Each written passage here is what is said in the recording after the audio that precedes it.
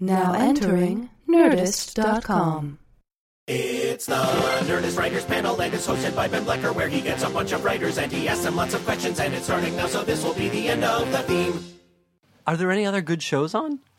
What's left? Oh, dude, my favorite show is High Maintenance. It's a Vimeo show. It's like a web series, and it's all about this pot dealer in New York. It's brilliant. It's kind of like Louis. It's got to. You never know quite what the tone's going to be, and like they just set up these.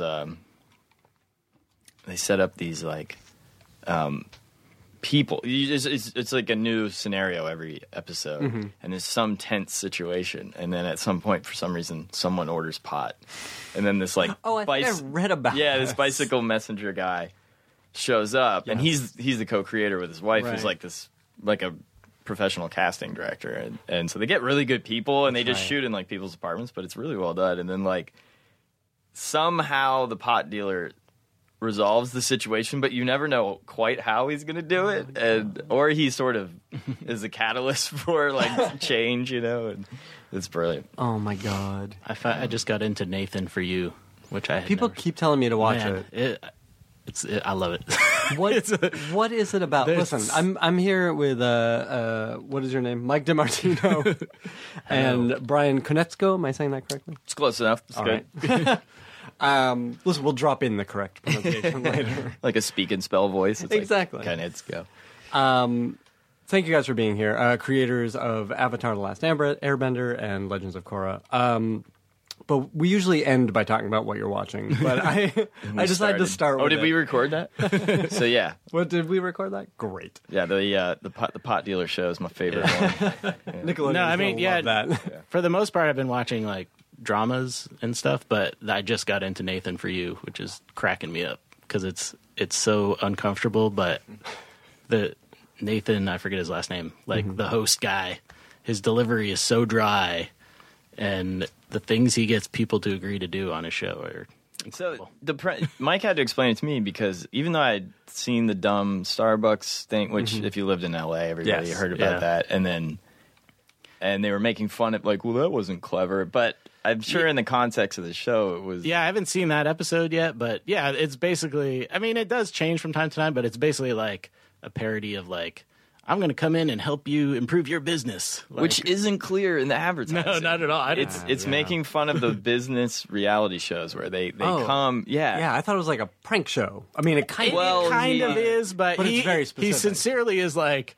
here, like the one I just saw was like, he goes to like a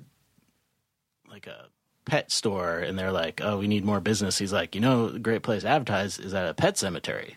So he goes through this whole thing where he gets a pet fly, takes care of it for a week, and then when it dies naturally, he takes it in to be buried, and he gets this giant tombstone of that says like, here lies his beloved pet. Go shop at whatever the store was, and these the owners of the stores usually agree to these things. At first, they're like, I don't know, this sounds kind of weird, but okay, I'll try it. We'll see what happens. It's not often Mike will like heartily endorse a comedy. Comedies I don't watch as much. So normally on the days that we're doing retakes, like we get kind of grumpy because it's just a really tedious process, and he's just like hitting me up on Instant Messenger like, this is the funniest show ever. And then I like come into his office and he's laughing out loud. I'm like, there's replaced.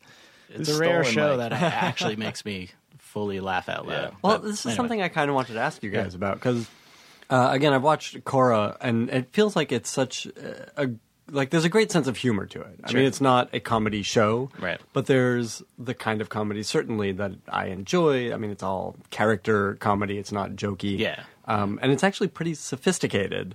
Well, thank you for just a cartoon. Yes. Yeah. How do you guys feel about blending the comedy and the action and the drama and kind of this ongoing story too? I mean, you guys are juggling a lot in this show.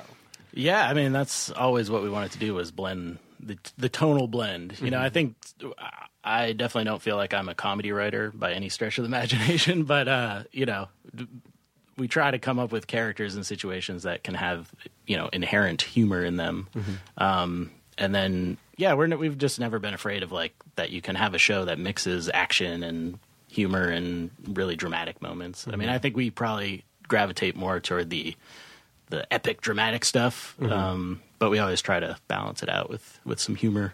Yeah, I think Cowboy Bebop was a big influence for that. I mean, I think what you're saying, why did we try to do this? Is just what fits us. Like it feels natural to us. This kind of balance of tones, because Mike and I aren't like I think if we tried to write like a Cormac McCarthy just uber bleak thing, we would be pretty bored with it. And then if we tried to do a pure comedy, just for laughs, I don't think we'd. I'm just frankly not that funny. I don't think so. Yeah, and it just doesn't appeal to us. Like I like stuff that has a balance of it all. And luckily, very early on, we got the support from I guess Eric in the beginning was our EIC, Eric Coleman, and he was our executive in charge on Avatar.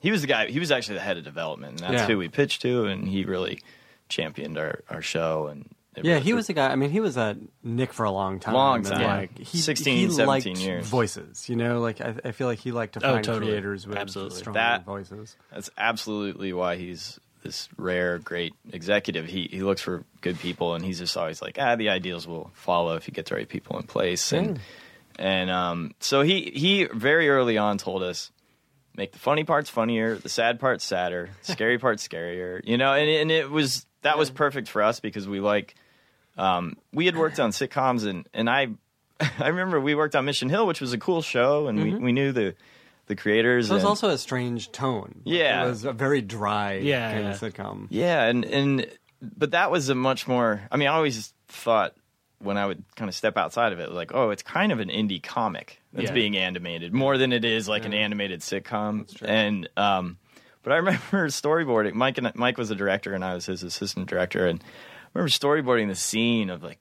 Jim got the job as the art director at this fancy company, like ad company or something, and like I just wanted this like epic scene of like him sitting in his swiveled chair in the high rise, and like I wanted him all silhouetted, and like that's just not the type of show it was, and like and I don't think we got to animate that episode. No, we not. I don't remember that one, but that show of all that, because I directed one you did the time lapse. Yeah, I directed on Family Guy and King of the Hill, but Mission Hill probably had the most like freedom as far as exploring a little bit more like different things. Yeah, I did this whole like Run Lola Run inspired like time lapse thing of Andy standing outside the building as he's going in for this job interview, which was super fun, but it wasn't something that was scripted. I don't think it was just like Andy shows up for work, and I was like, this would be awesome, and luckily everyone liked it. Yeah, I mean is that unusual to be given that kind of latitude when you're directing an animated show? Definitely sitcom animation.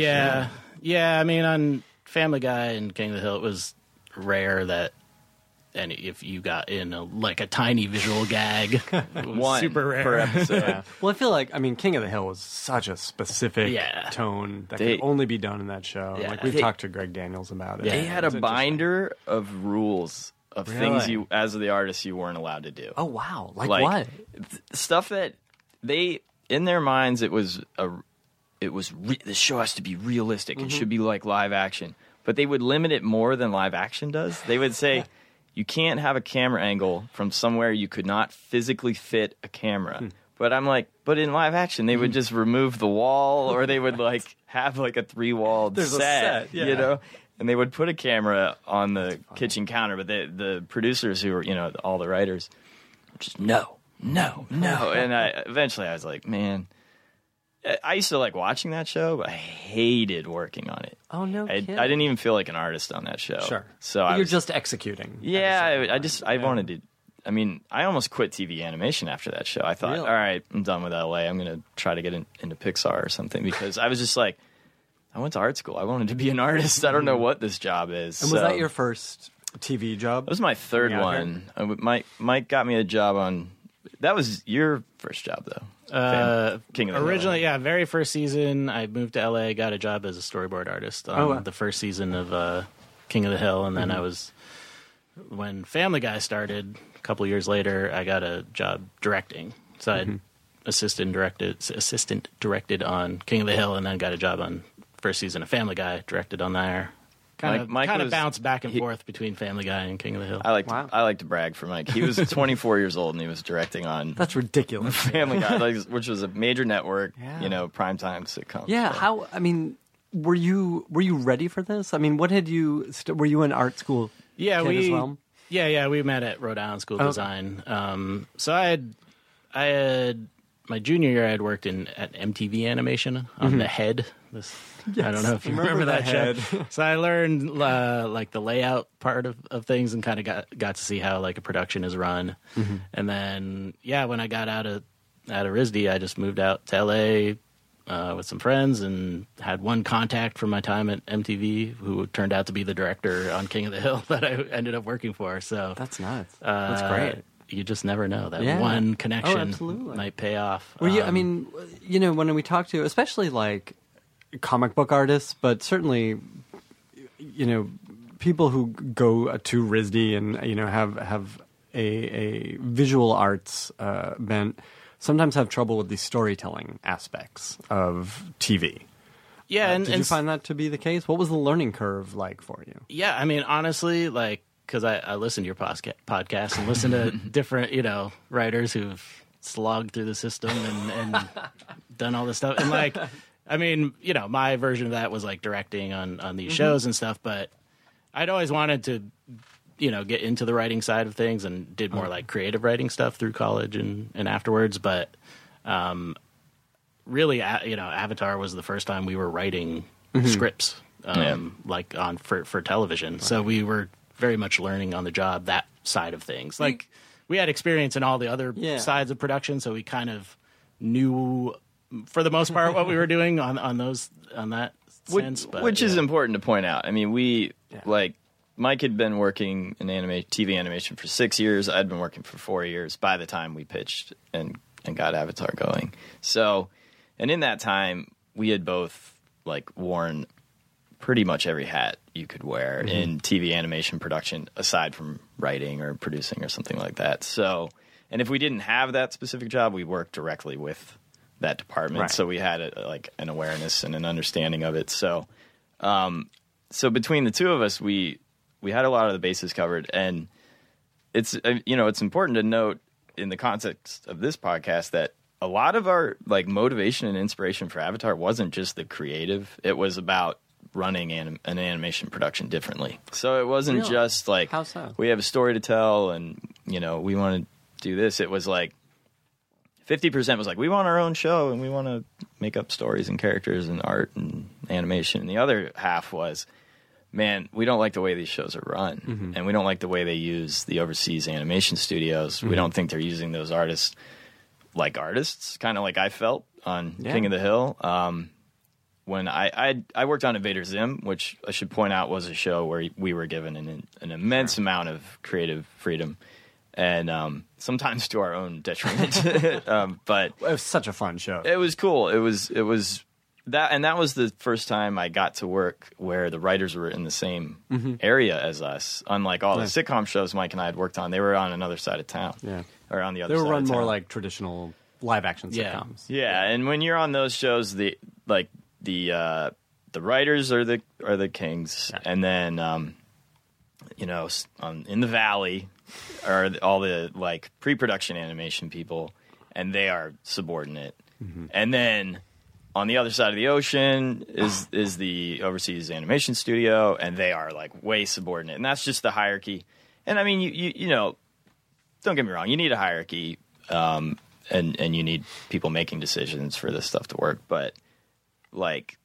For Invader Zim, I got to go over to Korea and for 3 weeks by myself and to help train the animation crews, like how to draw Jonan's style. And so I got to see firsthand. And, you know, I'd worked on these Film Roman shows and everybody would be like, oh, man, the Koreans, like, they screw everything up. And, like, my drawings were perfect. And then they came back and they looked like crap. And, like they suck, you know, and there was just this attitude. I mean, I won't say everyone had that, but there was just this kind of like, and it did happen a lot, you know, the stuff would just come back not great, and everybody would always blame them, but I got the chance to go over and really see how like constricted they were in the like they weren't allowed to actually be animators and stuff like that. So anyways, long story short, from that experience and just how we had run shows, and then our friend Chris Bernosky, who had done MTV's Downtown, they did it really differently. So we picked his brain and we had our own ideas. So that was half of the motivation and it paid off. Like so, we changed the system. That's unbelievable, and I want to hear. I do want to hear about that. I mean, how do you empower? It's not really about writing, but no. I mean, this is all process. But how do you empower artists while still maintaining consistent quality and a consistent everything? Yeah, the main difference or change we made was that traditionally there's these things called exposure sheets, which is where the timer, who's not necessarily an animator, just writes down based on the storyboard, like, if someone's moving an arm from here to here, it's going to take this many frames, and they tick it off. And so that's what Brian's referring to, that like it's very limiting. So if the animator saw this and said, "Oh no, I think it'd be cooler if the arm moved like differently," they didn't really have that chance to try it out. So we basically got rid of the exposure sheets. We didn't do those. But what we do is on Avatar and Korra as well is, very detailed storyboards and animatics where we, are basically planning out the entire show, planning out, all the main poses, whether, acting poses or action sequences. It's almost like a very rough animation. Sure. It's very posed out. So that's basically the template, the visual template, along with all the designs and things like that. So, it helps us look at the show and make sure everything's working. Also, we have to get it down to the correct time because we can't have them animate like 30 minutes for a 22-minute show. But then they are given the freedom to kind of and then fill in within the that, holes. like the same scene lengths are basically set, but within that they're given the freedom to kind of figure out the best way to execute it. That's really interesting. And sometimes it's not like, I remember on Zim seeing an exposure sheet when I was over in Korea where, it's just so easy when you're a timer to just draw this, here's pose A, and then way down on the sheet, pose B. You draw this line and then tick, tick, tick, tick, tick, tick, tick. And every one of those ticks is a drawing, is a pose. It's a frame of animation. And this was for an explosion, and they had just like, draw like 24 frames of this crazy complicated explosion. But there's, you watch anime, Japanese animation, and it's like there's ways to be efficient about that stuff because you don't want to spend all your energy. Like, if you're an animator and you have 40 scenes, and you might be like, all right, these are the ones I'm going to put more energy into, and then I can like cut corners on these, and it'll be fine. And we have tricks for that. Or even just as an artist, he or she might say, I really want to like put some extra love into this scene. But in the standard system, there was never room for the artist to inject their own enthusiasm and creativity, and within the parameters of what the shot needed. So we just did our best to, like you said, empower the artists to do that. And it pretty much worked from the get-go. I mean, but the funny thing was, because we wanted them to be a part of the system, that we wanted them to augment the art, so that when it came back, it was typically better than what we gave them. And so you didn't have that like, oh man, our pre-production's great and they suck. It was like, wow, these people are better than all, they're amazing. Not to say they were better than our artists, but they making were this stuff even. They were better. adding to it, and it's that's a true collaboration. Well, and that's what we try to do with our pre-production too. The example we always like to give is in the very first season of Avatar. There was a scene where Aang shows up at Kyoshi Island, and someone who sees him is excited and he faints. That was the story. Just like Timber, just like he faints. Yeah. And then an animator named Gi-hyun Ryu, who is, since he's one of the supervising producers on Korra, but he was an animator at the overseas studio at the time. He took that scene and it is now a famous character in the pantheon of Avatar. It's the foaming mouth guy who's he's freaking out, jumping down. Literally, his mouth is foaming, and then he faints. Yeah. And all when we got animated, that, like, we were just feature like, animation. I think that was the first moment where we were like, oh, this new system might work. Like we got this crazy thing that was hilarious that we you never wouldn't could come have. up with your Wasn't it pre-production. even? We weren't even thinking of it that way. So. Yeah, and that was the 4th episode. And that same artist, he did a lot of the key animation for the first 2 episodes of Avatar. And yeah, even though a lot of the poses, Dave Filoni's poses were in there, I mean, he embellished them and That's really cool. like made them like feature quality. And yeah, like Mike said, years later, he ended up moving out here, and we hired him, and he was one of our top That's so cool.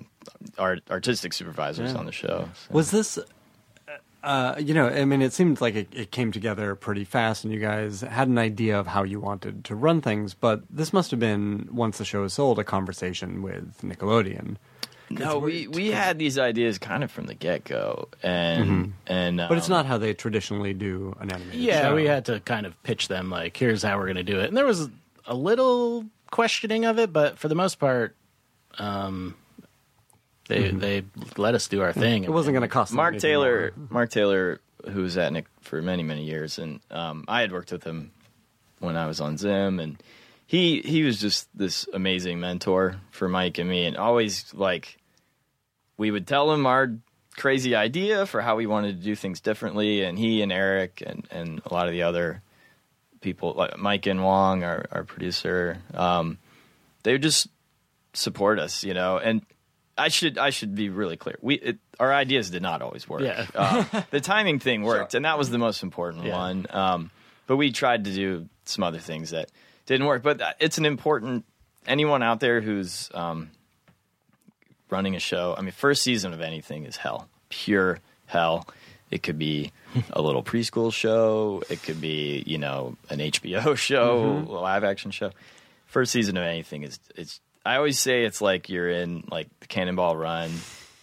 You're in the race, but you're building the car while you're racing. I mean, I've used it many times, but it's the best way I can describe it, where you're like trying to like attach the alternator and you're moving down the road, So, but the main thing, like, if I have any advice to give, it's just that if you have an idea, try it. If it's not working, change it. Mike and I, we always are like changing the production as we go, not just to like mess with people, but just because like It's a constant fine tuning. Always, always. So trying what were different some of these things that you discovered in the first season that didn't work? I mean, one of the things is that we tried layout, which is I was used to on like King of the Hill and mainly King of the Hill. Not a new idea for American animation. Yeah, like, where you're taking the storyboards and then doing basically like key poses on a larger size. So we kind of wanted to do that on our show, so we had a little more control over that thing. But there weren't.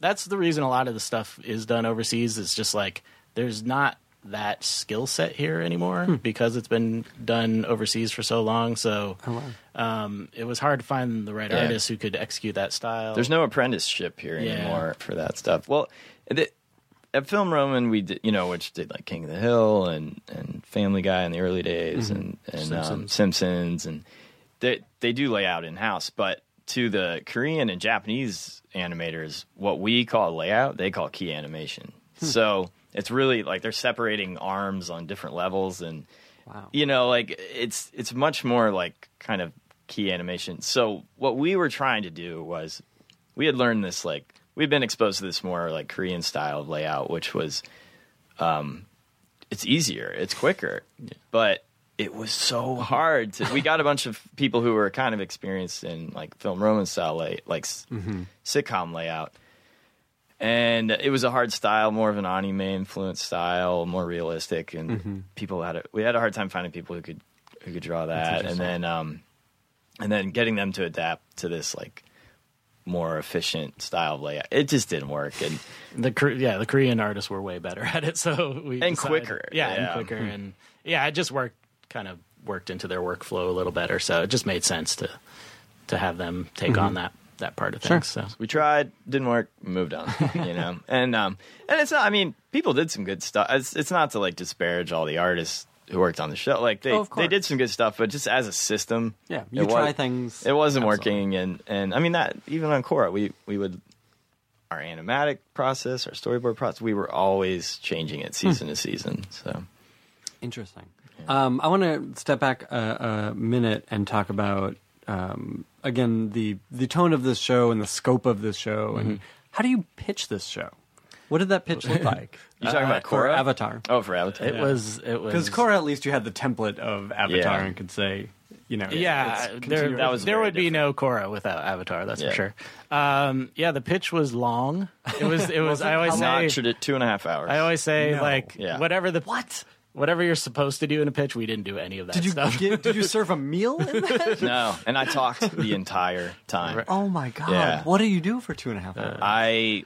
Well, it's a big world, as you might know, and like Mike and I, we've told the story a lot, but it is a strange story in terms of like the biz, this doesn't typically happen. So the first thing was that Eric actually wanted us to pitch. So that's in Hollywood a lot of times it's like, please sir, a moment of your time, I have an idea, So it wasn't like that at all. It was Eric. Like as you knew about him, he looks for people, and I had worked with him. Most people hated him and me on Zim, but he and I liked each other. So came out of that and out of the ashes of that show, and he was like, "Hey, I'd love to, I'd really like to recruit you to pitch stuff." And Mike had not worked at Nickelodeon at that time, so he just didn't know Eric. They just hadn't met each other, but. I said, well, my buddy and I are creative partners, and we've been wanting to pitch a show together, and we had been developing this one project together. So another good bit of advice that I like to give, and I imagine people listening to this are looking for, like, how does this town work, or how does this business work, is if you can get, and I don't mean a relationship like schmoozing up to them and whatever, but, if you're familiar enough with a development exec or, a producer at a studio or something, and you want to pitch to them, before you tell them a single idea, sit down with them or, get lunch with them or 5 minutes and just say, what are you guys looking for?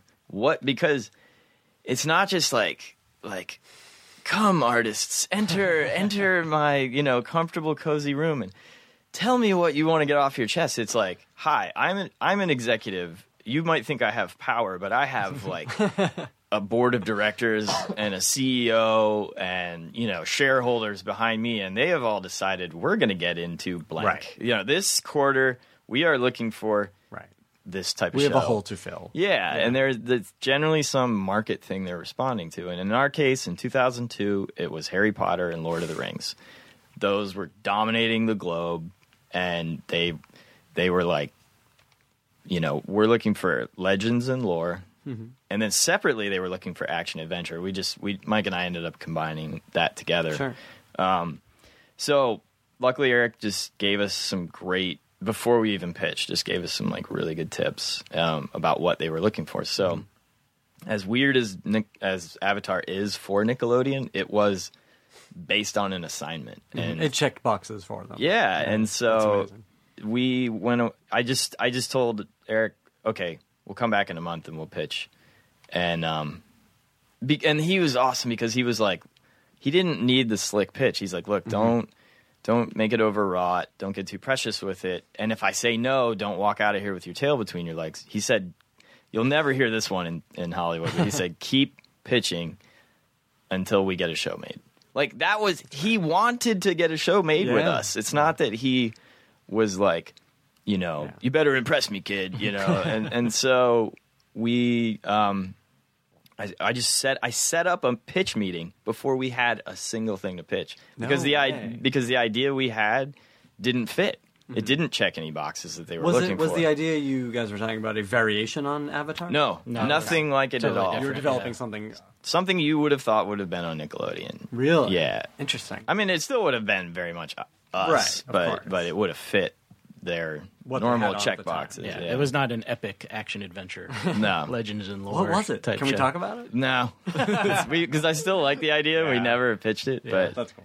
It was like I can give the generic Hollywood. Yeah. It's this meets this. It was kind of Peanuts meets Foodie Cootie. It was like which is my favorite anime show, and then favorite like comic strip. That so is it was kind of like that. All right, so you set the pitch for a month from this conversation, And for 2 weeks, we had no idea what we were doing. Oh my Yeah. god! Yeah, and then we just started. We had little pieces here and there. What were those Brian first had things that some. started to- One was a drawing Brian had done of what became Aang. This Yeah, I read about this. kid That with was a interesting. a kid with kind of a monk-looking kid. Which I should just point out real quick was I had a drawing I did in the middle of the night on Zim of like a dude who kind of looked like you, by the way. I get that a lot. and Naga, what ended up being Naga, Korra's polar bear bipedal, but it was like bipedal, and then like a little robot monkey.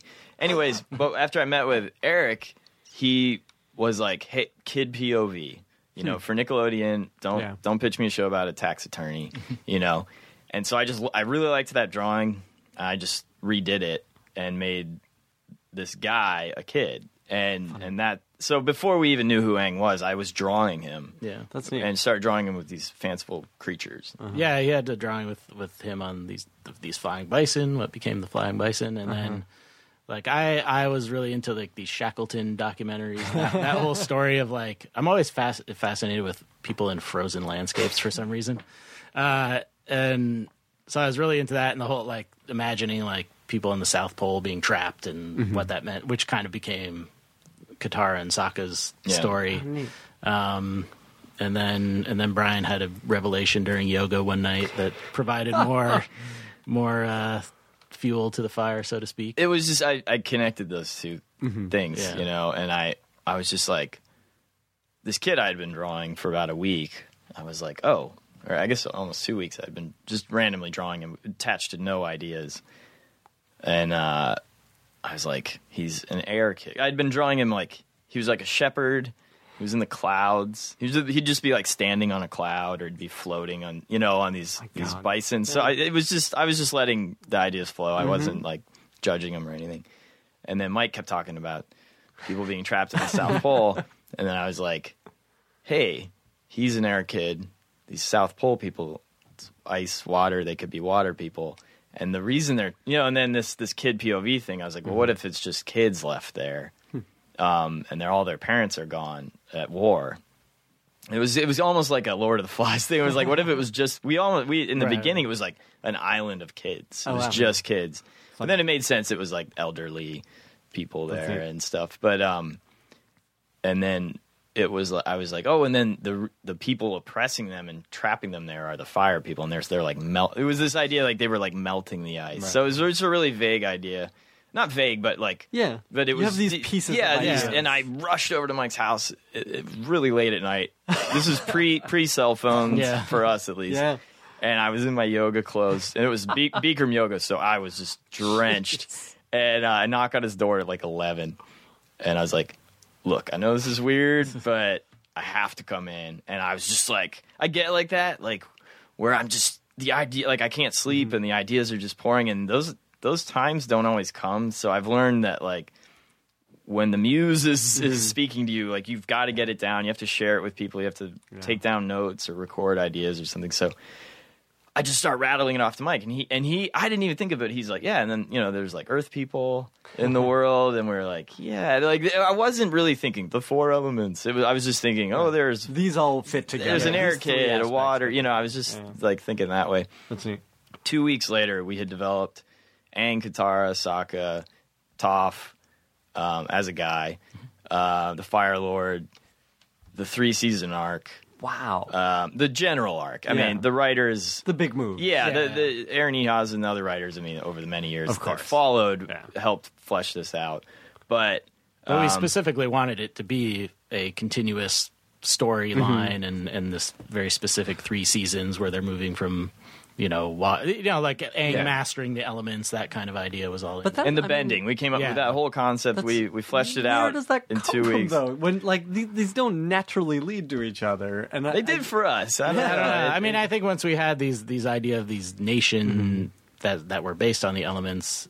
Controlling them makes sense. I mean, Brian was watching like a ton of kung fu movies at the time, and I think too the directive of having the it was basically like action without violence, where it's like that's no so punching, no people punching each other in the face like Nickelodeon. We knew like that's just not going to fly there, especially not in 2002. And now they have turtles, so there's more of it. That's so smart, though. So then it was this idea of like having more martial arts based things where they're manipulating their native element, which then gives them some distance between each other. It becomes more magical. It's not as imitative, for kids and stuff. Yeah. Or That's imitative. really neat. What's the word? Imitable. Imitable. That's a big one over there. Well, it's funny because they always say imitatable, and I was like, I don't think that's a word, and I like looked it up, and so I'm always like imitable.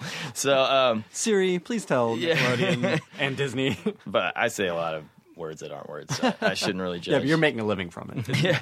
So I did want to ask. Let me just interrupt there, because as you're developing this thing, there really weren't other serialized, animated action epics. Not on American TV. Yeah, there's no real model for this on American TV. Yeah, I think probably Cowboy Bebop, in that respect, was one of the biggest inspirations. I think that was around the time I was really into 24. It was like that had just started. It was probably out for a couple years, maybe at that point.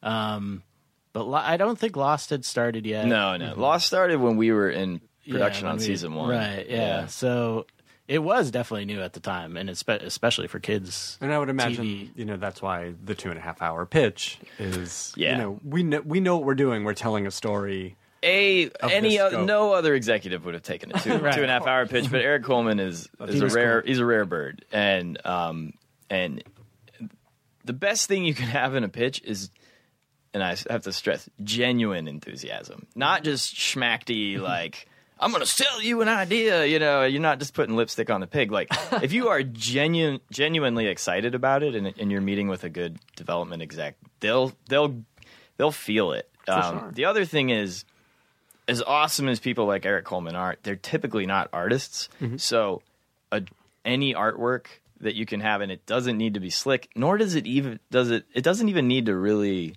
pertain exactly to the story. I had like drawings that we really never even like. Right, but it just kind of gave a feel to a feel of the world, and stuff. And the tone, anything, especially for an animated show where it's going to be very visual. But more and more. But even on live action stuff, like you could go in with reference images, just inspiration of like what I want the show to feel like, because that stuff will tell you so much about the tone, so I amidst like I wasn't working at the time because Zim had been canceled, and I decided I was just going to focus on this project with Mike.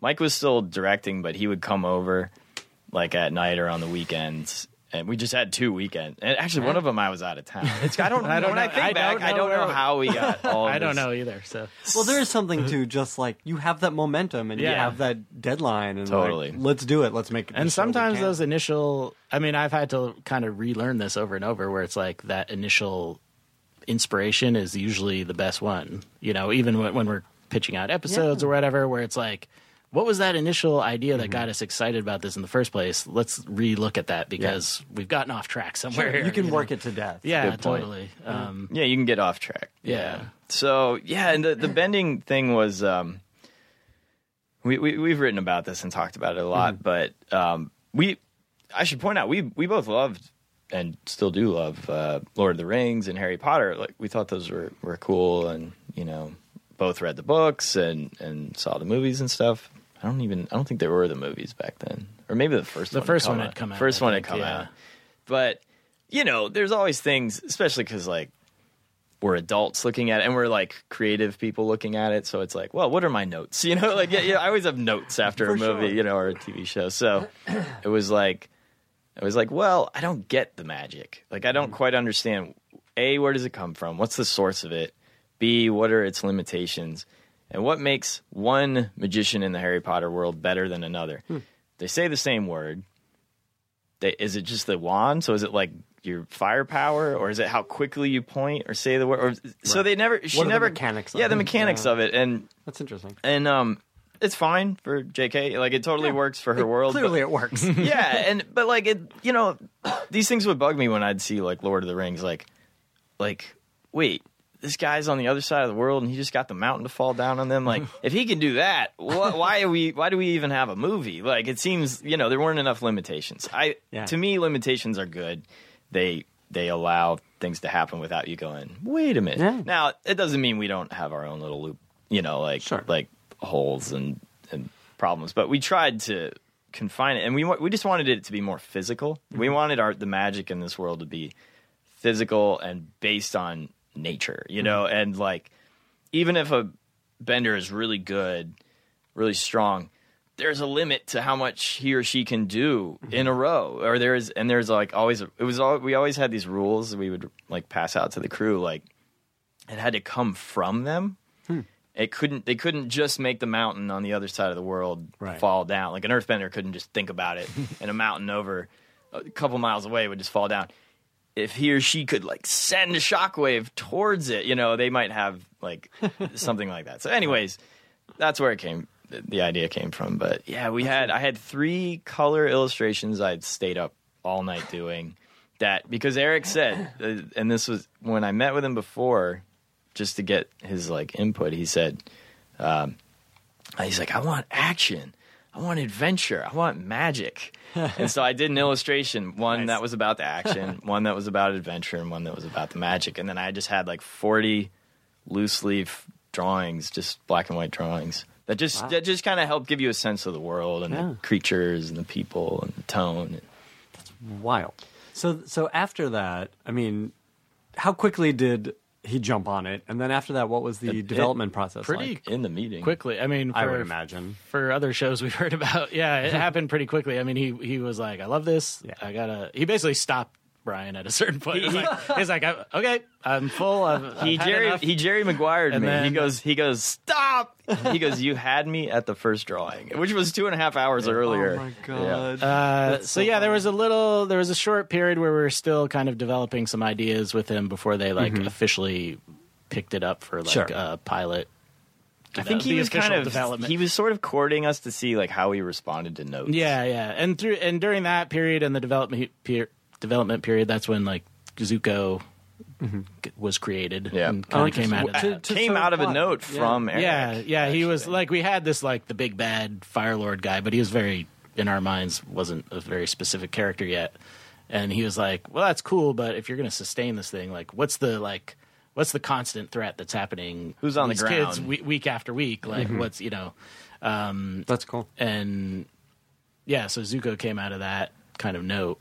Then there was something about him. I forget exactly how it. He said, "All right." So he goes, not that our Nickelodeon executive was advocating us having a skinhead in the show. I want to be clear about that. But Eric said, "You know how skinheads are scary, but when you see a 13-year-old skinhead, it's somehow scarier." Oh my god! So that's what he said, and I just said, "Can he have a scar?"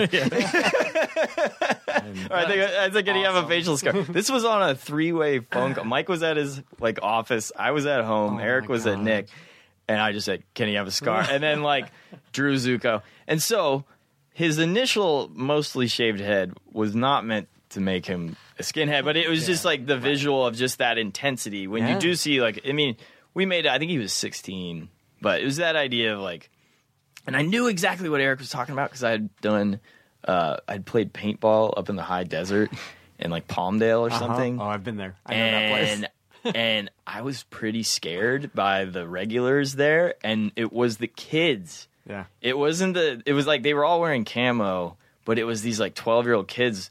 And even though it was just a paintball gun, I was kind of like, whoa, there's a look in these people's eyes that's freaking me out. So when Eric said that, I actually thought of that. Really, and then I was just like, yeah, and I think it's something at the time we weren't conscious of it, but now we're much more conscious of it, where it's like once you figure out who the antagonist, villain, bad guy is and what their motivation is, then everything fell into place or falls into place for us story-wise. Like with Korra, it wasn't until we figured out who Amon was and what his deal was that we had like a story. And did that come late in the process? No, it was pretty early. I mean, but it wasn't initial. Yeah, it's usually not the first thing we have. It's usually like we have the character, the scenario, what's going on, but nothing's happened yet. Like we got a cool setup. Yeah, we love Mike and I love we love world building. Like we love just and then you could have this in the world, like coming up with the pro bending thing. These are things. They're not they're not verbs. They're nouns. These certainly are not episodes. Yeah, and so we had by that point developed this idea of it was like the opposite of Aang. It was basically Korra's template was, what is the opposite of Aang? Well, I was curious about that because you're given this opportunity coming off of Avatar, and clearly you don't want to retread the same material. We didn't. So, how did you start to turn it? Was it just to say what is the opposite of this? Kind of, yeah. Sorry. No, you're fine. We had ended Avatar in 2008. I think the last episodes aired and we were done. And we had a year and a half of not knowing what was next. Like we were just working on our own and doing some specs, feature scripts and stuff. So talk of another series hadn't even No, I mean, we had Avatar. some ideas of stuff that could happen, but basically at the time Nickelodeon they weren't really pushing for it. We were also exhausted. Yeah, and we were fine. We wanted We'll to take a step break. away. Right. Yeah. But the series Avatar did really well. It did for great. them, right? Yeah, we figured Still does well. probably, they're going to want something at some point. And They did come knocking maybe 6 months after we finished, Right, and we were like, we're like, how serious are you, really? And Yeah. they're like, we're not sure. So we're like, all right, well, you just let us know. Yeah. Because we had kind of gone through this back and forth, hey, you like this idea? And we had pitched them. "Hmm." We had pitched them something else that Yeah. they just sat on. Was it a spin-off or was it? It was a related. new Yeah, original thing? it was related, and they just sat on it, and we just said, you know what, we're taking it off the table, and we're gonna go do our own thing for a while. So Because it worked out for the best. Cause, totally. Sure. we had time to kind of hone our writing skills even more together. And then, when they came back, they basically greenlit a miniseries, the 12 episodes, and it said, you're good to go, just as long as it's got bending and it's in the Avatar world, we're They cool said, with it. you don't have to pitch. Yeah. They greenlit it before we even met about it. Before we even knew about it, we got brunch with two of the execs, and they were like, so the network's greenlit 12 episodes for you. And this was in the midst of the 2009 economic disaster. Yeah. Nothing was happening. No, we were meeting with movie studios, and they were like, we love you guys. We don't have any money. And I remember reading Brad Pitt can't get movie funded. And then Mark Wahlberg lost funding to The Fighter. And I just read the script, and I was like, Mark Wahlberg can't get a movie a gritty, live action movie funded. What? So they turned around and said, "We've greenlit this miniseries for you."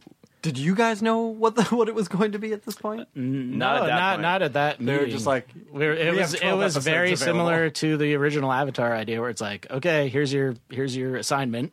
And then we went off for a few weeks and came up with basically that thing where it's like, okay, we're not going to do the same type of character. We don't want to do the Avatar learning to master the elements again, because we kind of already did that. So what if it's an Avatar who's already awesome, already kind of is at the point of technical mastery of the elements and is a girl, and a little bit, age it up a little bit. And she wants to be the Avatar, unlike Aang, who was the reluctant hero. We wanted the go-getter, the bull in the china shop, pugnacious, and so we set that up.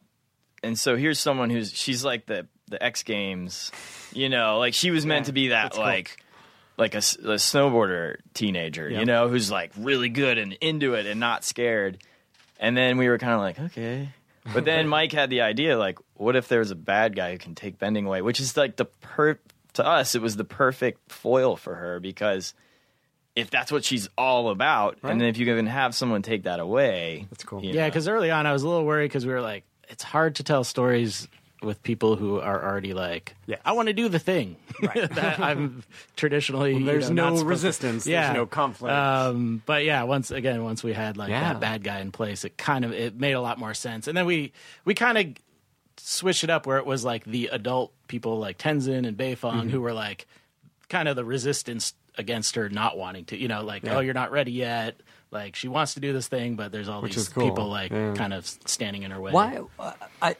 I've been at comic conventions with Janet Varney, who voices Korra, and people go nuts. Yeah, why do you think people have attached to this character? We just got back from Comic-Con a couple weeks ago. Oh, yeah. And it's always, every year it's bigger, and just the love from the fans gets more intense every year. So it's funny that there are people who are so attached to the original series, and it's funny because like when they confront us or they write us like critical things, like I'll send a little fan letter or like what's funny is Mike and I were like, look, we remember when we were making Avatar. The thing is, when you do animation, you're always so far ahead of what people have seen. So we're working on the finale. Like we everything's written, and we're just doing post on like the end of this series. But people haven't even seen the book 3 finale, and they're mad at us about stuff that like we've like tied up and later. Like we've dealt with stuff like way. Of course. So because animation just takes forever, but Mike and I remembered during Avatar how like people be like I don't like this, and like kind of whining about every little thing in the show, and really mad about how a season finale would end. And I can't believe you put the characters through that. And now that years have been removed, or we're a couple years removed, I should say. We didn't remove years. Right. We are, a couple years removed. Yeah, from that.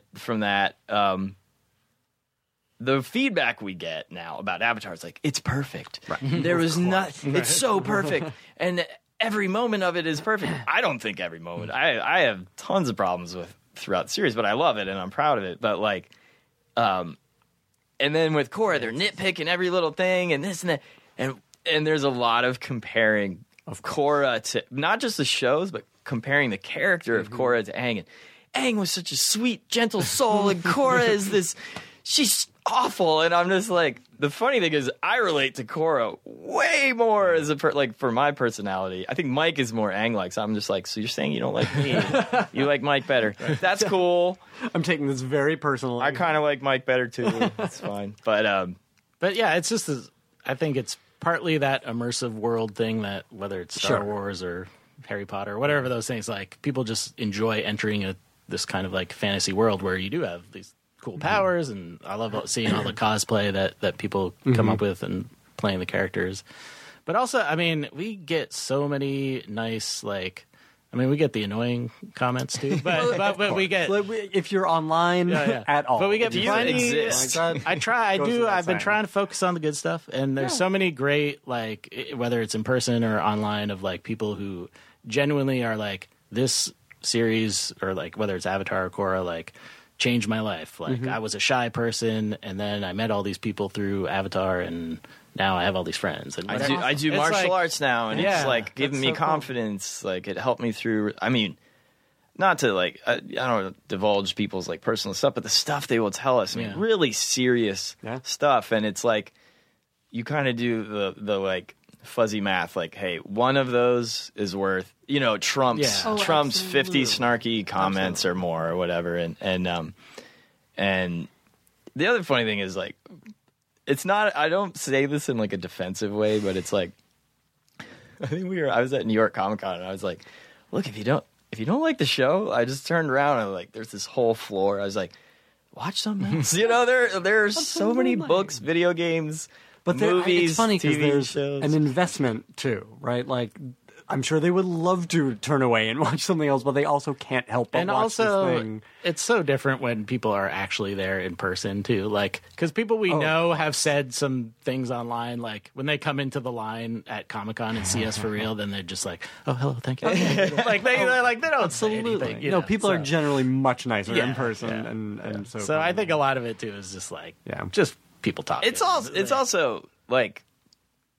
I mean, I don't know of a perfect movie or like TV show. Even my favorite shows or movies, like I've got notes, I have things. And the other thing is not everything is made for everybody. That's a very important lesson for people to learn. It's like, look, or I'll see people's like, they'll write something kind of snarky and then I'll see their blog and what they like. And I'm like, oh man, I think that movie is garbage, and I'm just like, but that's okay. Like, I'm not picking on them for liking it. It's just like, obviously you and I don't really have We're a not lot of overlap, Exactly. so it's fine. But But I feel like it's fine. Yeah. I mean, you're gonna get it. And when a show is like literally millions of people around the world are watching it, you're gonna get a certain statistical breakdown of reactions. Oh, of course. And what I was really asking is, like, I feel like Korra specifically, the character has been like held up as this really positive role model, which is so fascinating to me. I mean, because she can be a brat, like she's a complicated character, and to have her be like this very positive model to especially young people, like we all 8, 9, 10. It's really cool to see. I mean, we always had, on the original series, strong female characters like Katara and Toph. That we always had kind of a split of 50% boys and girls watching. Well, I feel like something you guys did well, and let me just interject here, in both series, is like your characters are never just one thing. Right. Totally. These are all interesting, complicated. They're meant to be characters. flawed, like humans.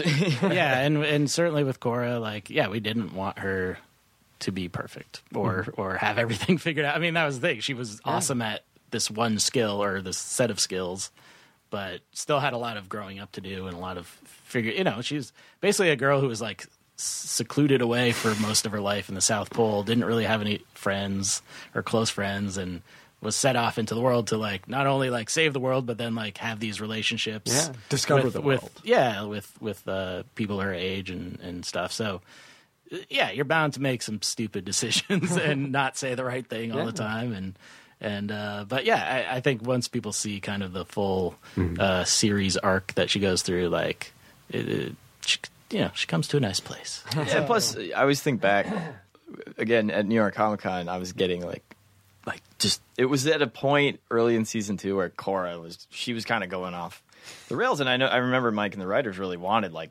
this civil war, she's going to take it very personally, and she's going to it's going to cloud her judgment, and she's going to not be making good decisions, and like, people really didn't like it, and I remember being interviewed in New York, and they were like, people hate Korra, so why did you do it? Or something, like, people hate what you've done with Korra, or something. And I was like, wow. I'm like, Aang was like going on a rampage in the middle of the desert, like beating people up because someone took his bison, like we take a lot of our characters to, Aaron Ehas had this, we all knew Zuko was eventually going to be good from the get-go. I mean, from the moment Mike and I created him, we pretty much were like, we liked this idea that he was going to have this big, long arc and eventually be good. And we sort of knew where it was going to happen, but Aaron Ehas had this brilliant thing. He was like, everybody knows he's going to go good. He should go worse first. Nice. And not just to troll people or whatever, but it's a good character arc. Yeah, it's a more interesting choice. And I love seeing the scenes of him after that where he's realizing the weight of like, oh, why did I do that? And anyone who like picks on that stuff, I mean, it doesn't mean we always did it the best it could be done. I mean, that's certainly up for debate, but like, I just think that like this, I don't know. I already made. Yeah, I mean, I think we like with the character stuff, like, when I'm writing the show, I don't watch a lot of animation, honestly, other than the few series we really liked or, occasional Pixar movie that's really good. Like, in my mind, these are, like, real characters. So I'm, like, writing them or when we're coming up with new characters, like, as if you were working on, Game of Thrones. Boardwalk Empire. With slightly less curse words and stuff, but and less nudity. But, like, that's just how we kind of see these people. So, we do try to push it as far as we can with like character flaws and just make them seem real and relatable and relationship problems. Yeah. And it seems like you're given that kind of leeway. Like you're not getting the note, she can't do anything wrong. No, honestly, I mean, that's the blessing of Nickelodeon in a way is like they kind of, it is so different for them in a way that they have just sort of left us alone to do our thing, and we'll get we get an occasional note here and there, but like for the most part it's totally the show. I mean, I would say 99.5% the show we intended to make. There are studios where they have a mandate studio wide. Our heroes Even if they have to, by the end of the episode, even if they made a mistake, they have to be back on track and do everything right by the end. And Mike and I just look at each other like, we couldn't write you a 5-minute episode like that. You know, like we're just not like that's not what we're interested in.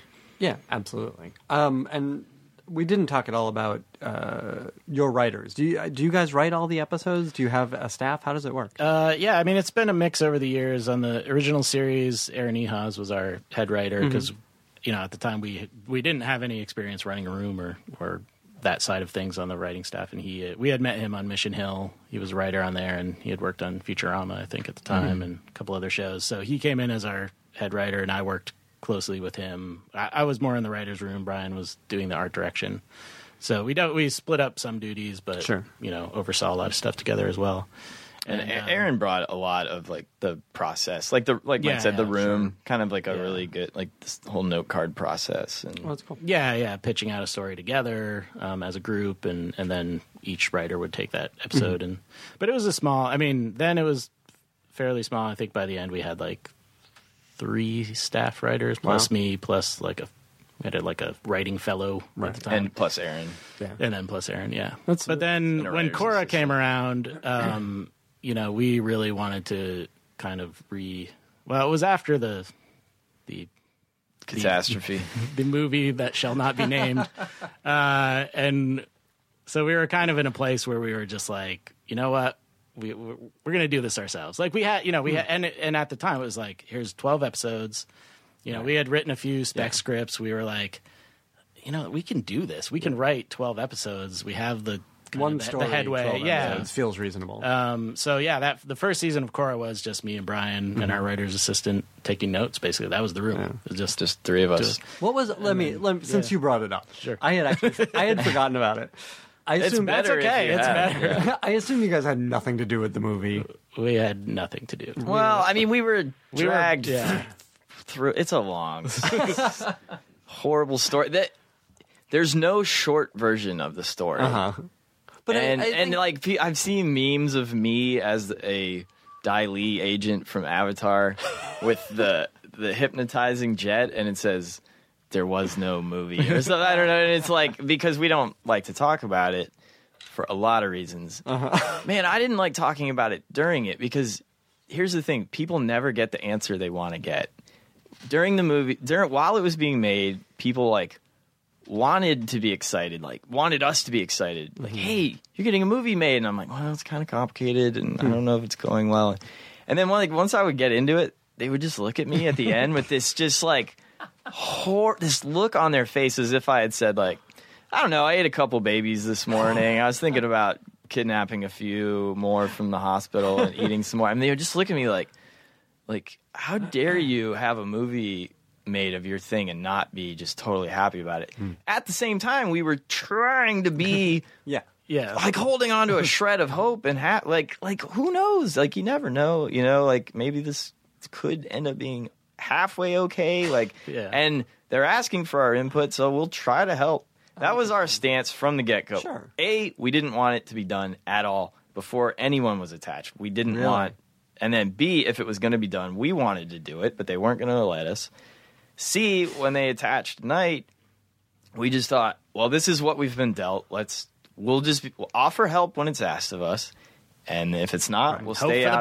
We'll stay out of the way. And in the beginning, it was more positive, and we offered help. But then, we had a big falling out, and whatever. It's a long. I mean, I would need 2 weeks to tell you this story. And in the end, what do you get? A completely the only thing that can be said, it was a wasted opportunity. Yeah. It was just a wasted opportunity. I mean wasted, money.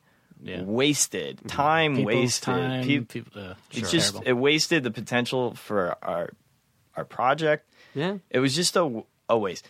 And out of that, I still learned a lot, and I still met a lot of. Well, that's the cool thing. people. We met in some ways. It was a good experience in that we met all these great producers, and people at ILM and all these awesome talented people, and our agent we met through that. So. There were good things that came of it, but ultimately the movie was not one of them. Yeah, and it was a negative experience. I mean, actually, like, it was not fun, and it wasn't fun. You know, these on one level, like, I'm not defined, like, in a way, like, I'm not defined by, like, I'm proud of the stuff we made, but it doesn't encompass my entire life and my being. On the other hand, they are our children. Like, these characters are real to us, and to watch it be dragged through the mud and the whole racial side of things was just so disheartening. And our fans spoke up so loudly that we just kind of sat back. Absolutely. And you know, I look back and I'm like, well, should we have done this differently or that differently? But it was almost like we gathered an army that screamed at, you know, this guy, and it's heartbreaking. But at the end of the day, it's not the first time it had ever happened that a project was horribly adapted in Hollywood. It's not the last time it's going to happen. It might even happen to us again. You know, we never know. Sure. But, like, I'll definitely approach it differently the second time. But by the end, so when you say, did we have any involved?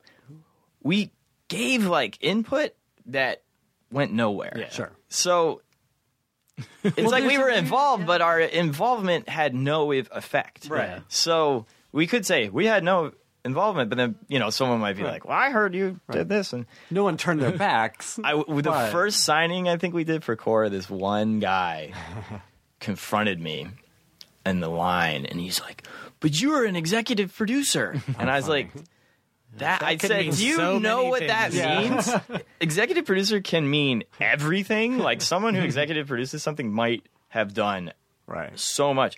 It can mean nothing. You might never have even been on set or seen a cut. Yeah, it means I got a paycheck probably. Yeah, and it really, I'm like, our lawyer, like, argued for us to get, like, in hindsight, I'm like, I didn't even want that. It's a weird thing to have your name on it, and like the ownership of the creative of it, and it's a complicated, weird, and features are a whole other thing. And, there was this, like, that kind of stamp of, like, hey, we want people to know, because, like, Knight put his name above it as if he but then at the end of the day, you're like, wait, why didn't we just let him do, you know, like, I don't want to be associated with all that, him. You know, and but yeah, it definitely, I think that experience gave us a little extra, motivation to write Korra ourselves and just say, like, you know what, we're gonna do this right this time, you know, and so we did that. We did the first season together, and then when we did get picked up for a second season, you know, the art direction was in full swing, so Brian was pretty slammed with all that stuff. Yeah, I can't have my cake and eat it too. I love writing. I love it. I love writing with Mike, but I have to have my hands in the art direction. And so we knew we needed some help. With writing, but we went back to Tim Hedrick and Josh Hamilton, who had written on the original series. They're two of my favorite writers, and they're like a team. They're like us. They're like a writing team. Yeah, and they're just really easy to get along with. And I wanted to keep it small, like even smaller than the old series, and I wanted to be the, you know, running the room and stuff, because I felt by that point that's great. We had enough experience, and and I knew what I was doing for the most part at this point. So we had them. They agreed to come on for season 2, and but like kind of like in the beginning of season, it's usually the 4 of us. Like, Brian's always there, just kind of getting the general, like, what's going to happen this season type discussions. Yep. And then usually, you know, once we're all kind of in agreement on that, then the writers and I will kind of start breaking down the stories and figuring out, like, episode by episode what's going to happen, and then we just kind of would do a rotation pretty much where I'd write one, then Tim, then Josh, then But a lot of it's done in the room with the group, and then I give notes on the premises, the outlines, every draft, and as does Mike and the exec. What do you guys have to submit to Nick? Do you submit outlines? We submit premises, outline, and the and for people who don't know, script, how a premise is what to Nick and to you guys? Ours started getting really long. Ours are kind of like mini outlines, basically. Like, it's probably about 3 pages or so. Yeah. Because it's after we've really hashed out the story ourselves. Right. Like, and usually we'll do a draft or two internally as well, Really? where we're like, Yeah. we've talked a the bunch, premise, you know, yeah. where you've talked Or even enough the in the script. room that you've reached a point where you're like, all right, just go work on it and like put all these pieces that we've talked about together. They come back with a premise, and I'll read it, or Brian will read it, and we'll kind of give feedback there. They'll work on it a little bit more, and then we'll submit it to the network for notes. And then after that, then we do the like official pitch out, which is like, you know, breaking it down into the 3 acts and putting the note cards on the board and breaking out each scene and pitching jokes and ideas and stuff like that. And then you submit that outline. And then then the writer And that's will, what, like 10 pages? yeah, usually about 10, 12. Yeah. And then that gets submitted to the network. We'll get a few notes probably, and then pretty much they just take it off to script, and But we by would, the end it was about 3 weeks for this. They'd write the script, 2.5, 3 weeks. That's great. Yeah, But if you've done, like in my experience when Mike and I wrote, and then I still, like the ones we had co-written on Avatar, but more so on Korra, like if you've done the legwork in the outline, the script goes so much faster. Oh, for sure. I mean, you know, if you really haven't hashed it out at the outline stage, when you sit down to do the script, you're like, this doesn't make any sense. I thought this made sense, but it doesn't make sense. And like, so that was handy. But yeah, the Mike and the writers would do they would do a draft internally, like of the script that I would give notes on, and Mike and that's not the other writers give notes on. You know, like we all would give notes Yeah. for each other, and then they would do the draft that we would turn into the network. Yeah. How long do your scripts tend to be? It would vary, but usually between 22 to 27 pages. It basically depends on how much action is in an episode. We kind of realized over the years. The action heavy ones are usually shorter. Like a finale episode will literally be like 20 pages, 21 pages maybe. That's crazy. Just because you know, you might have a description of what the action is, it takes up a quarter of a page, and that turns into like 2 minutes of. But I would imagine screen too, as time. you're like coming towards the end of a season, Yeah, they're just it's- kind of big scenes happening. totally. So that's neat. It must be fast to write. I just want to point out, Katie Mattil also wrote on Korra. She was our writer's assistant for we had 3 writer's assistants, Justin, Sean, and Katie. And then she's also a writer, so she would jumped in on a couple scripts. That's great. It's good to have that team. Yeah. It's really cool. But yeah, it was really small. And she was from Avatar, too. She had worked on Avatar. Yeah, I like that size. I mean, you know, it just depends on the show, like Of course. how and what your production schedule's like. You know, we made it work without too much strain on the writers. Oh, you guys, Mike's department always put mine to shame because I'm running the art department and always behind. And Mike's like, I feel like that's just par for the course. Mike's though. like, well, they have to actually draw all the crazy Exactly. stuff Yeah. we come up with. So that's the thing about writing. You can just say like, you know, the camera pans across an amazing cityscape, and you're just like, you know, it's like, and then you have Zhao Fu. It's like, how amazing are we? I always say Zhao Fu. Could it be I guess less it's Zhao amazing? Fu. Yeah. So the finale drops this week. Next week. Yeah. Well, this will come out on Tuesday. Yeah. So yes. August 22nd. This Friday. Yeah. On Nickelodeon's website. Is that good what question. it is? No, yeah, it does air on air. I say, but it's not on the It is television released anymore. on. The show is not canceled, but yeah, it's on Nick.com. It's on Amazon. It's on like Hulu. Oh, okay, so it's available. Hulu's on a couple all weeks behind, and then like Xbox and Google. Oh, that's great. a couple other places. Google Play. Can we talk about this for just a second? Because I'm Yeah. sure you guys have been asked about Look, it. if we talked about the movie, Oh yeah, we can talk about anything. You're getting all the good stuff. Man. I'll show you my birthmark at the end of this. I mean, So they've taken original episodes off of the network. Yes. This is a successful show. Yes. When were you guys told this, and what kind of reasons were you given? We were told about 3 hours before. Well, actually, we probably found out after some other people found out because Yeah. like there was this leak online about it. And this was like right before San Diego. This was Comic-Con, literally right? As I So recall. basically a week before, or not even a week. It was a Yeah. few days. the day before Comic Con. Yeah, it was like the day before. yeah. Comic-Con. where there was a lot of Korra stuff going on. Huge. Oh, yeah, stuff. no, we have a huge signings video and- game that's Yeah. coming out that No, looks it's amazing. crazy. Platinum. Yeah, I mean it's again, like the movie, it's a long story that, and even we probably don't even know all the details of what goes on up in the upper echelons of Nickelodeon. Yeah. But it didn't. Book 3 did not get off to a good start because they put it on TV with a week's notice, with very little in the summer to no like promotion. Was that in? And I may have read this somewhere. I may be making this up. Was that in response to like a leaked? It was not. And No. That's one thing we haven't cleared up that I wanted to address early, but they were still looking into it. But there was no, as far as we know, no correlation between the leaked episodes and them putting it on air. There was another factor that we can't talk it's about. not really in our realm of expertise. So the huge. A decision was made. Yeah. And part of it was like there was a window of opportunity programming wise, like we got to put it on now, otherwise we got to wait till next year. I don't know. I just want to talk about the leak thing real quick. Yeah. Yes, absolutely. Because everyone is convinced, and we've seen really like people breaking this stuff down, and like good online journalism, and like people having like really astute like they're like looking into this situation and what's going on with the network and why do they do this, and they're like breaking everything down. And the consistent thing, everyone thinks it was thrown hastily on air because of the leaks. And even though there are people at Nickelodeon like us and the execs who are close to the show who get very upset, the network doesn't really care. And it's not that they did not leak it. It was stolen. It was actually stolen off the server. And we know that because initially it was reported that the affiliate in Mexico, they accidentally put it on the website. That's what was told to us and blah, blah, blah.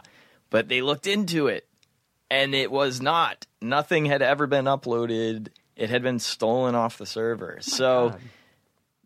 Now, that was hugely upsetting to us, very upsetting to a lot of people throughout the company. Like, people do care, and people do love this show throughout the company in all different departments and stuff. But that's kind of like a mild annoyance, I think, to the giant it network. doesn't really dictate their programming policy When you're thinking about 30, 35 shows and Yeah. schedules and all of that. I'm sure they weren't It's a drop happy in the about bucket. it, Right. but it really did not create this situation. It was something else. It's not exciting. We can't talk about it. There was a different reason if the show was being held up, because we were done with book 3. It was just waiting. And then when that didn't work, they were like, oh, let's put it on now. And it was hastily done. And once again, it was basically a week out from the premiere that we found out. We're like, okay, well, what are we going to do to like get the word out? Turns out not very much. One promo. And and I mean, from our opinion is that it was a bad idea also to not have it. They wanted it to drive people to the network for ratings, so they didn't put it online at all. Right. And Which seems lo and crazy behold, for that show. Yeah, our traditionally That's where your audience has Totally. to. And they know that. and they know that, and they've told us that. So it aired. Ratings, have been the lowest they've been for Korra. Well, It's let's not a point good out they time put slot, it. Season 1. I'm sorry about this. No. Can. Let's be clear. I mean, I'll be totally fair and honest. Avatar ran from 2005 to 2008. The TV landscape was very different back then. Yeah, totally. And we were always a primetime Friday show. It was Friday nights, and it did really well. It didn't do SpongeBob numbers, but it did really well. But we did bump heads with the network a lot about reruns. They would never rerun it in order, and we said it's a sequential show. You have to rerun it in order, and they're like, your reruns just aren't doing really well. We think it's because it's not a comedy, and we said, no, it's because you have to run it in order. For years, Mike and I said this, and then we had left the company, and we ran into this exec in New York, and he's like, guys, do you realize you have the #1 show on Nicktoons, the secondary channel? And we're like, oh no, we didn't hear. And he's like, yeah, we play it in order, and it does really well. And he goes, we had tried everything. We had like put a bunch of episodes with a favorite character. What if we put all the earthbending episodes together? And You we're didn't like, try everything. And he's like, turns out when you play it in order, people watch it. And we said, yeah, we've been saying that for 3 years. And plus, at that point was doing really well on Netflix, and that's why I think the show honestly got bigger after. Yeah. It was done. So Mike and I, when we came back, we just kept thinking, well, Friday night, that's our slot. So we were wrong. And I just want to be clear. Like, if we had if they had asked us, we'd been like, yeah, Friday night. And they said, well, we're going to do Saturday morning. And we thought, I don't know. This doesn't seem like a Saturday morning show. It did really well Saturday morning. But this was 4 years later. Right. 4 years later. So we were surprised. Oh, wow. You know, like the network, that was a good decision because they actually have the data and they've been tracking the network. We're not programming people. So we had no idea like what time slots were doing well in front of what shows and all this kind of stuff. So lo and behold, it did really well Saturday morning. But then they always move the new shows off after like a season, it seems, from that time. So it ended up on Friday night, and we were like, oh, Friday night. And then it did bad. Friday night is now we would look at the numbers and go, wow, this is really bad. Yeah. But then we would look and it was doing really well for cable on a Friday night. Yeah. Just those numbers were small. It was like it was a big fish in a very, very, very small pond. Yeah, and at the same time, people were watching it more online, and and it was on iTunes. And I mean, it is the kind of series that makes sense that people would discover online for sure. Watch a bunch at a time. Totally. Yeah. And to be clear, again, there was a decision to kind of hastily put the finale of Book 2 online, which Mike and I were like, what are you doing? Before it was going to air, 2 weeks before. And with 12 hours notice, they were like, we're going to put the 1 hour finale online. And again, Mike and I don't comb over network data and online data and stuff. So we were like, why are they doing this? And millions of people watched it. It did incredibly well, and it ended up doing better than it did on air. Sure. And they said, no, it does. We said, isn't that going to hurt the ratings if everyone's seen it online? They're like, those two audiences don't really cross over. So like, okay. And so it did really well. So again, like the Saturday morning thing, they knew something we didn't. And, but it was just weird for Book 3. They put it back on Friday night, which had already been shown to not be a good time slot for anything other than, and then I guess. Yeah, and combined with lack of awareness, Summer, it was even lower ratings than Book 2. So then we find out, okay, it's getting pulled off, and now you can only see it online. So it's a lot of mixed messages, a lot of flip flopping. But have they put all of Book 3 online as well? Like people, if they are coming in for the finale, they can watch. They can watch up to all those episodes, up to the last few. Yeah. Cool. And then by August 22nd, all of Book 3 will be available. Yeah. But that's good. As I explained at Comic-Con, like this isn't just. I mean, our show might be. I don't know. Do you know of any other shows that were on air and then got in mid-season relegated to digital? I don't. I think that might be that's a dubious honor, but I think we might be the trying. first like when the news first came out, it just seemed like they canceled the show, so everyone was freaking out, and so we've been trying to the show not only is Book 3 going to be finished out, like we're finishing, we're in post-production on Book 4. Well, that's what I was going to ask. So there's a whole doesn't portend anything for Book 4. That is happening. You don't know when it will. We don't know when or where exactly it will come out. But yeah, I mean, the writing's done. All the pre-production art is done. We just want closure. Totally. We do too. I mean, the saddest thing would be if it had been actually canceled. But it's a different landscape and different thing, and we never know.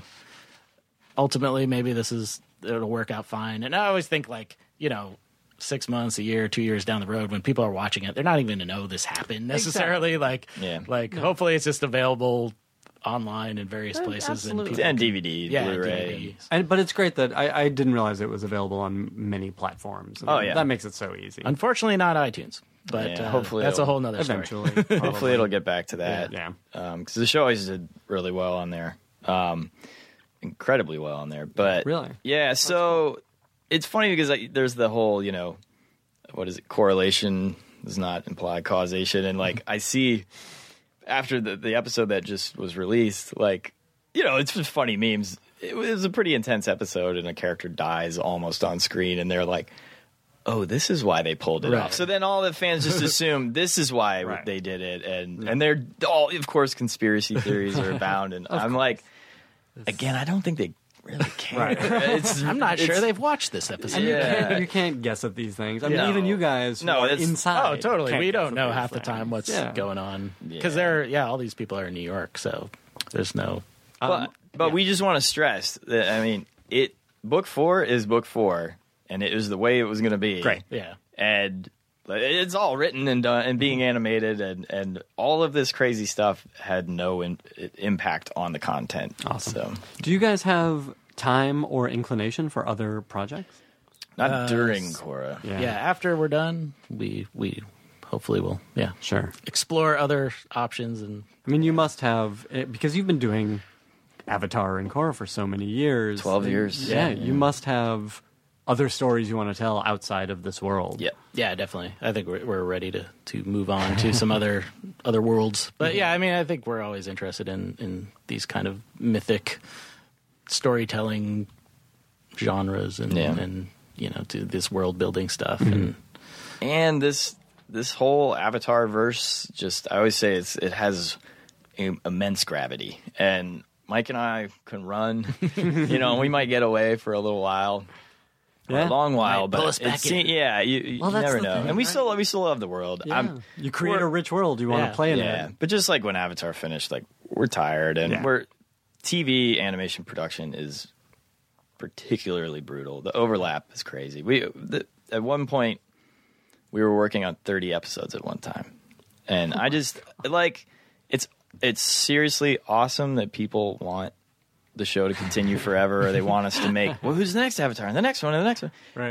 That's a great problem to have, but I'm like, you don't understand. Like, if you're saying that, you're not thinking about what it's taking out of us. Right. You know, J.R.R. Tolkien didn't write, 15 trilogies. You know, like Absolutely. It takes a lot out of us, and as you can see, the TV landscape's changing, and we've kind of pushed TV action adventure animation about as far as the budgets and schedules and Oh, for sure. You guys are human resources ambitious, will certainly. allow, so.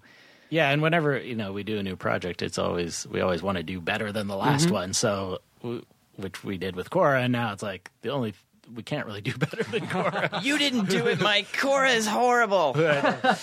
Aang is the best. Well, people know where to find you on Twitter to tell you how much they. No, we're enjoy both the neither. show. We are not on Twitter. You cannot find us there. Yeah.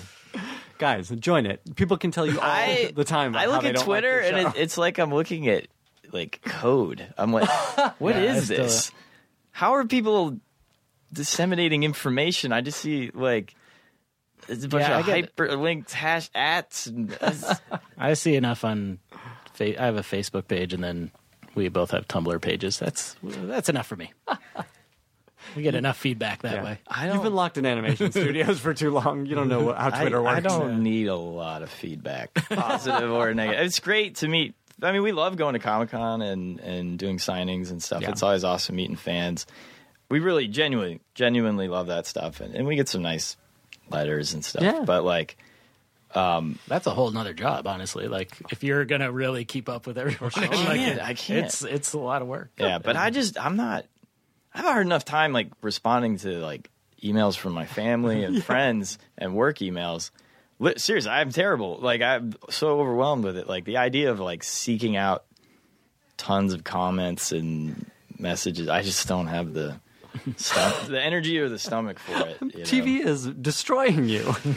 I'm so sorry. It is. It's really hard. People don't appreciate how hard. No, it's. Thank you guys for making the time to be here today. Yeah. I really appreciate it. I'm glad we finally got to sit down and talk. Thanks for having us. Korra is great. I'm enjoying the hell out of it. The finale is on this Friday on all these platforms that you can watch. And go watch all the series, you guys. You're going to love it. Thank you. Thank you.